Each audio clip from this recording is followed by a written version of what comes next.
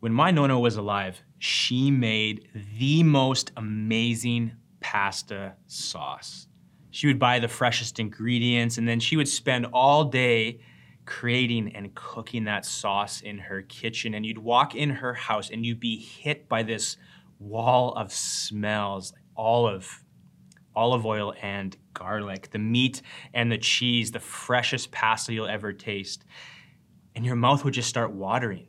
And you couldn't wait to see what Nona had brought together, how she brought together all the pieces in just the right way to make this one amazing sauce. And the sauce, as amazing as it was, my Nona graciously passed it on to my mom. Well, kind of. Because one day my mom was watching my Nona and she caught her sneaking in some ingredients that she had just happened to leave out when she was telling my mom how to make this sauce. And later on, we found out that my Nona, she actually was holding back on us, that she was keeping certain key ingredients out of the recipe that she had passed on to us, ones that would complete the sauce and put it over the top and bring it together so that we would have the sauce that we knew so well from Nona. And so, what my mom did is my mom would actually stake out the kitchen and she would try to catch my Nona in the act of sneaking these ingredients into the sauce. But my Nona, she was way too sneaky. She was too smart. And we never found out what those key ingredients are. And my Nona, my Italian grandma, took that recipe in its fullness to the grave. And we missed out on that one or two ingredients that made her sauce everything that it was. Those one or two ingredients that made all the difference. And so now, with your mouth watering and now you're hungry, let's switch gears and let's talk about the Christmas story. And ask the question, what if something like this happened with the Christmas story? What if some of its foundational realities and truths were left out or removed? What would happen then? Well, you'd lose out on what makes the Christmas story the story that we know and we love, the story that we celebrate every single year. We would lose its beauty and its power because the pieces that make it the story, the good news that it is, well, they wouldn't be there anymore. And so as we enter into the Christmas season, and we're going to begin a new teaching series, and in this series, we're going to explore this idea and look at three simple yet foundational realities of the Christmas story that make it the good news that it is. Just like those foundational pieces were my Nona's pasta sauce. And today we're going to start with the simple yet foundational truth that Jesus is the Son of God. And so if you have a Bible, we are going to be in what's called the Gospel of Matthew. We're going to be in chapter 1, verses 18 to 23 is where we're going to camp out today. And Matthew is one of the biographies of Jesus. It tells the story of Jesus' life, his death, and his resurrection. In Matthew 1, when we come to the opening chapter of this gospel, it's going to talk about the arrival of the Son of God in history and the incredible difference that that makes to the world and to our lives. So we pick up the story of Jesus' arrival in verse 18 of chapter 1. It says this: Now the birth of Jesus Christ took place in this way. When his mother Mary had been betrothed to Joseph, before they came together, she was found to be with child from the Holy Spirit. And her husband Joseph, being a just man and unwilling to put her to shame, resolved to divorce her quietly. But as he considered these things, behold, an angel of the Lord appeared to him in a dream, saying, Joseph, son of David, do not fear to take Mary as your wife, for that which is conceived in her is from the Holy Spirit. She will bear a son, and you shall call his name Jesus, for he will save his people from their sins. All this took place to fulfill what the Lord had spoken by the prophet. Behold, the virgin shall conceive and bear a son, and they shall call his name Emmanuel, which means God with us. Now, reading through this story immediately puts two problems before us: the problem of exposure and the problem of the extraordinary. See, on one hand, you have the problem of exposure. For some of us, we've heard this story so many times that it's become familiar. We become inoculated to the wonder and the beauty and the mystery and the magnificence of this story. And so we come and we don't see it as anything miraculous anymore. We don't see it with the same eyes. We've lost our wonder about the realities that this text speaks of. And so for some of us, that's the problem that we face of overexposure. But for others of us, we deal more with the problem of the extraordinary. We read a story like this where biology is bypassed and a baby comes to life supernaturally in a teenage girl's womb, and our scientific and skeptical minds get activated. All kinds of questions come up about this and about the extraordinary claims that Christianity makes. I mean, just in this text alone, we read about a teenage girl becoming pregnant without ever being with a man. We read about how this baby is just like every other human baby that's ever been born, but in fact, this baby is unique in that this baby is God. That God has come to earth in this baby and taken on human form without losing any of his divinity. It's extraordinary stuff for sure, and that's just one story at the beginning of a bunch of stories, all culminating in the story of Jesus. Zoom out to the rest of the story of Matthew's gospel, and what you see is angelic beings speaking to people. You see God speaking from heaven in ways that people can actually hear. You see Jesus healing people of sicknesses and disease. You see him walking on water and calming storms with just his voice. You see the blind being given their sight back. We see the lame being able to get up and walk. We see dead people coming back to life. And this is just the story that Matthew tells. Go on into the other stories about Jesus called the other Gospels, Luke and Mark and John, and then into the rest of the New Testament, and you just can't escape the reality that the Bible is putting before us that there is a God, that he is real, and this God is active and alive in the world that he created, and sometimes even in miraculous ways. I mean, you can't miss it as you read through the pages of Scripture, and for some of us, this causes a problem. It doesn't fit into the way that we see the world and how it works. And so stories like this one, they challenge our assumptions. They put before us the problem of the extraordinary, this idea that God is real, that he actually exists, and he will act in powerful and unexpected ways to bring his purposes to pass in human history, in time and space. Like here, in this opening chapter of Matthew, we are told that heaven pierces history in a way that nobody expected. Back to verse 18, it says, "Now the birth of Jesus Christ took place in this way. When his mother Mary had been betrothed to Joseph, before they came together, she was found to be with child from the Holy Spirit." And so this is Jesus' earthly origin story.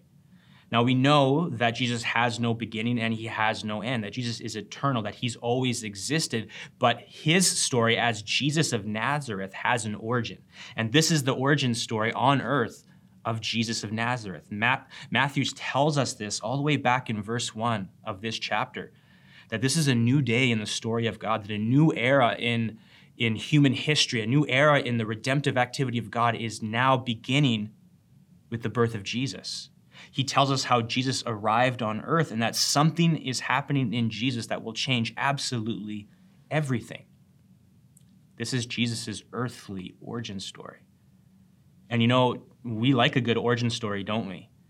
I mean, in the last decade or so, we've got to enjoy a lot of amazing origin stories from the comic book universes of DC and Marvel.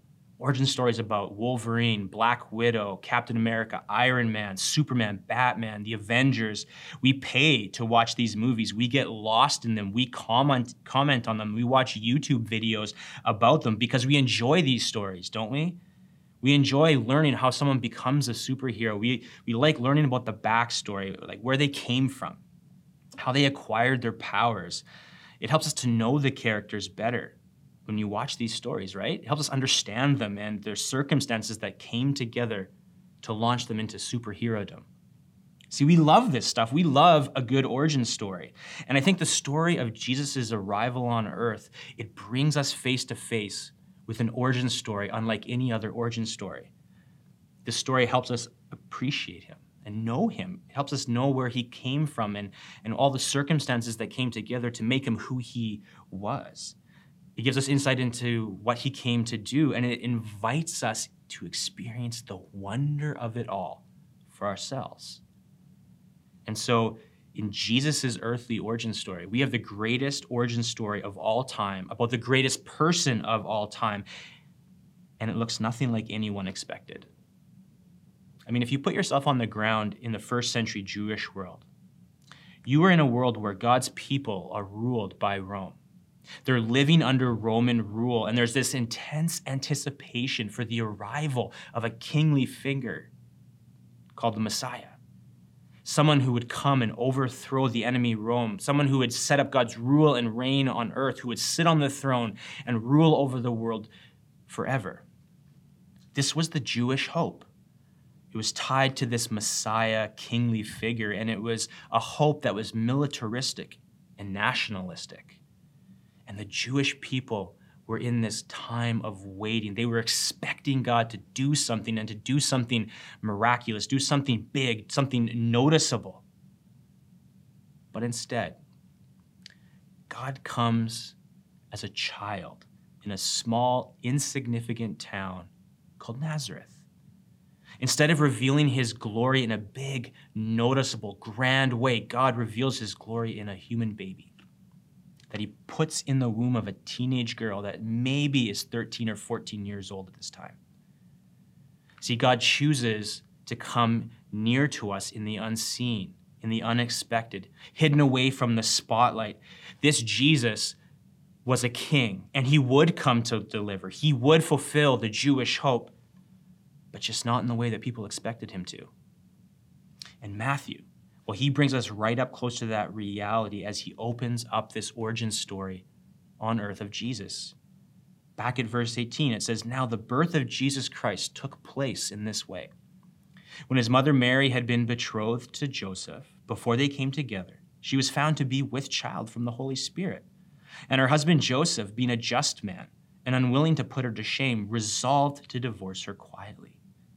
But as he considered these things, behold, an angel of the Lord appeared to him in a dream, saying, 'Joseph, son of David, do not fear to take Mary as your wife, for that which is conceived in her is from the Holy Spirit. She will bear a son, and you shall call his name Jesus, for he will save his people from their sins.'" And so Jesus' earthly origin story is actually scandalous. Like, it is not a neat and tidy story at all. First, because of the situation that Mary and Joseph are put in. We're told that they're betrothed, which means that they are engaged to be married, and they're in a season of waiting for that to actually come to pass. And in that season, as they're waiting to become married, all of a sudden, God taps Mary on the shoulder and he says, "Hey, Mary, I want you to carry the Messiah." Yeah, the Messiah, Mary, the one that I promised will come. Oh yeah, and God the Spirit, yeah, he's put this baby inside you, and this baby is going to rescue people from everything that separates them from me, which is sin. Okay, God, like, can you actually do that? And God's answer is, I can. Because nothing is impossible for me. I can do all things. I can create out of nothing. I can redeem any story. I can pierce the gap between heaven and earth. I can part the Red Sea. I can feed 5,000 people with nothing more than 5 loaves of bread and 2 fish. I can turn water into wine. I can give sight to the blind. I can heal with a simple touch. I can bring the dead back to life. And I can put a baby in your womb, Mary, if I want to. Because all things are possible with God. See, this God that we are introduced to in the Bible, this God is not limited by biology or science. Like, they can't stop him, or they can't get in his way. This God, he can do all things. And this pregnancy then, well, it's a beautiful and it's a miraculous thing, but it was also scandalous. Because Mary was going to be accused of adultery. Her reputation of her family and her would be ruined. There would be shame that would be heaped upon them. Her reputation and her marriage were at stake. Any unfaithfulness in this betrothal season, especially sexual unfaithfulness, was a deal breaker. And so for 40 weeks, Mary is going to face the questions and the suspicions as people wonder what actually happened, right? I mean, I would ask that question if I was on the ground and I saw Mary all of a sudden pregnant, because people don't just get pregnant out of the blue. They don't just get pregnant out of nowhere. So there has to be a juicy story behind this, right? So there's going to be questions. There's going to be shame that Mary is going to experience. Her family is going to experience shame. Joseph and his family will experience shame. For 9 months, Mary and Joseph, they can't run or hide. They have to face it every day. It was this moment of confusion and hurt and so many questions. And so this story about the arrival of Jesus is not neat, and it's not tidy, and it reminds us that God does not always do things in the way that we expect him to. He'll surprise us. He does unexpected things in unexpected ways with unexpected people. Just in this story, nothing that happens is expected. There's a scandalous situation. There's angels showing up in dreams. God is supernaturally producing life in Mary's womb. And then the kicker, the announcement that this baby is the Son of God, is Emmanuel, God with us. Verse 22, all this took place to fulfill what the Lord had spoken by the prophet. Behold, the virgin shall conceive and bear a son, and they shall call his name Emmanuel, which means God with us.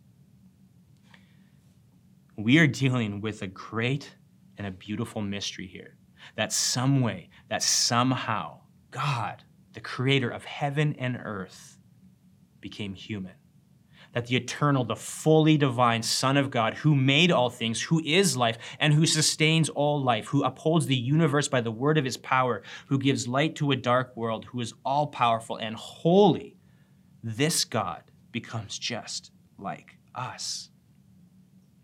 That God spent 9 months in a mother's womb and was born just like us. That God needed to be cared for and fed and protected by his parents, just like us. That God learned to walk and to talk, just like us. That God felt joy and sadness, friendship and betrayal, just like us. So in Mary's womb, the divine and the human unite in a mysterious and incredible way. God is with us. It's an amazing mystery, but it's also bringing amazing hope to bear in a dark and lost and broken world. Because finally, at long last, God is putting the pieces in place to do what he always said he would do.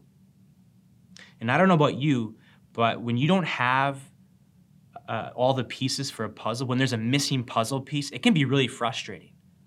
Like over the course of the pandemic, my wife and I, we really got into puzzling. And after the boys would go to bed, we would take time and we would sit at the kitchen table and we would do a puzzle together. It was an amazing time. And we also bought some puzzles for our boys, and our boys love doing puzzles, and they're really, really good at it. But they're also really good at losing the pieces. And every time we get them a new puzzle or we bring a puzzle out, we always remind them, hey, make sure you keep all the pieces in this one place because you don't want to lose them. You don't want to get to the end and have an incomplete puzzle. And they nod their head and they say, yeah, we got it, Mommy and Daddy. And you know what they do every single time is they lose one piece. It's like clockwork. Every time there's one piece that's missing, they arrive at the end and somehow, some way, the piece is missing. And we look and we look and we look for them and we can't find them. And the end of all their work is this one puzzle piece is missing, and it's aggravating. It's annoying. It's frustrating. And for the Jewish people, this was kind of what their story was like. Because up to this one point, they had this story, but the one missing piece was the Messiah. He was promised that he was coming. They were looking for him to come, but they couldn't find the one piece. I mean, they were looking, don't get me wrong. They were looking and they were waiting and they were waiting. And for generation after generation, that one puzzle piece that they were looking for was not found, could not be found. And then one day, the announcement of this angel is that the piece has been found, that the piece has come close. God is here. The Messiah has come, but he hasn't come riding in on a war horse decked out in beautiful armor, but he's come in the hidden and unseen place, a teenage girl's womb in a town that everybody looked down upon. There, in that place, we see that the final puzzle piece has been put in place. God has come. He is with us. The King is here. He's arrived in the person of Jesus, which brings us to this, is that God doesn't always do the things the way that we expect him to, but he always keeps his promises. See, God may not do things in the way we want. He may not do them at the pace we want, but God always comes through. And Matthew highlights this for us by using something that a prophet named Isaiah had said hundreds and hundreds of years before this very moment. It's Matthew reminding us that this may not look like what you thought. This may be unexpected. The people and the way this is happening might be completely off the grid from what you expected. But this God, he's doing what he said he would do.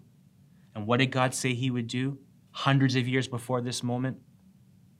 The words of Isaiah, chapter 7, verse 14, therefore the Lord himself will give you a sign. The virgin will conceive and give birth to a son, and will call him Emmanuel. And so as Isaiah was speaking of a day in the future when a virgin would have a baby called Emmanuel. And that this would be a sign to God's people that God was on the move in history once again. And now here in Jesus, Matthew is telling us the sign has arrived. Ancient prophecy has become a present reality in Jesus. The promise made long ago is now being fulfilled in Jesus. In this baby, God has come right where we are. This baby is a light in a dark world. This baby is a king who would set up God's never-ending rule and reign. This baby is the Son of God. God is with us. He is here. And in this moment, all the waiting ended. Hope became reality. God was finally doing what he said he would do. He had come himself on earth to be present with his people. And he came for a reason. And verse 21 reminds us, it actually gives us this reason, is that Jesus, God himself, came to save us from our sin, to save us from everything that would separate us from God. Jesus came to make it possible for any single person to have a life with God, both now and forever. That's the destiny of Jesus. That's why he came. And that's why this Christmas story, as scandalous and unexpected as it is good news of great joy for all people. Because at a specific time, in a specific place, God showed up to do what he had promised to do. The arrival of Jesus was an announcement from God to the Jewish people, to us, that all the promises of God are starting to come true in Jesus. The time has come. Hope is here. God is going to rescue his people, not from Rome, but from their slavery to sin. This is where our hope lies as followers of Jesus, that God did come, that Jesus did live, that Jesus did die. He did rise again for us. And at the end of the day, this is the message of Christmas. It's a message of waiting ending, hope arriving, and hope that lasts beyond the grave. I love what scholar J.I. Packer writes about this. He says, the Christian message is that there is hope. Hope of pardon, hope of peace with God, hope of glory.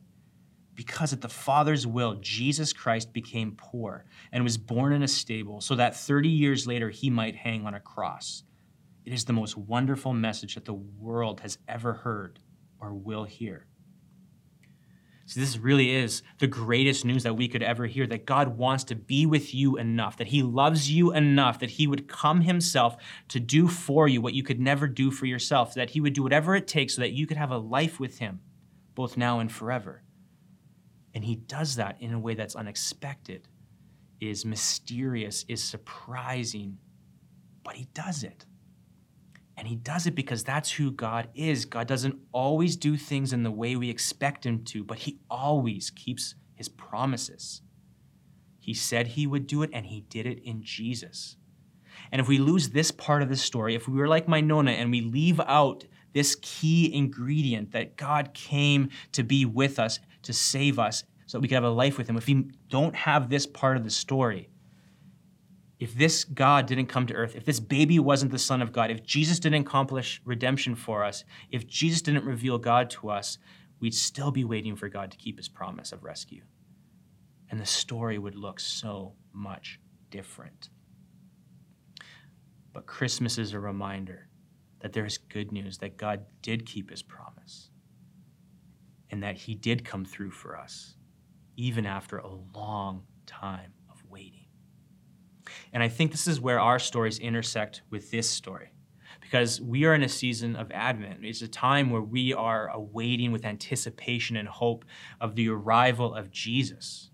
But it's not just in Advent, because every one of us is waiting on something or someone, aren't we?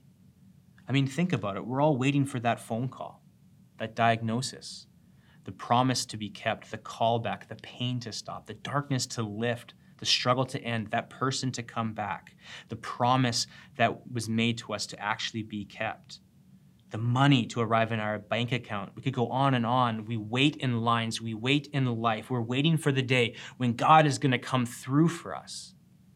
We wait a lot, don't we? And the thing about waiting is that it can be really hard.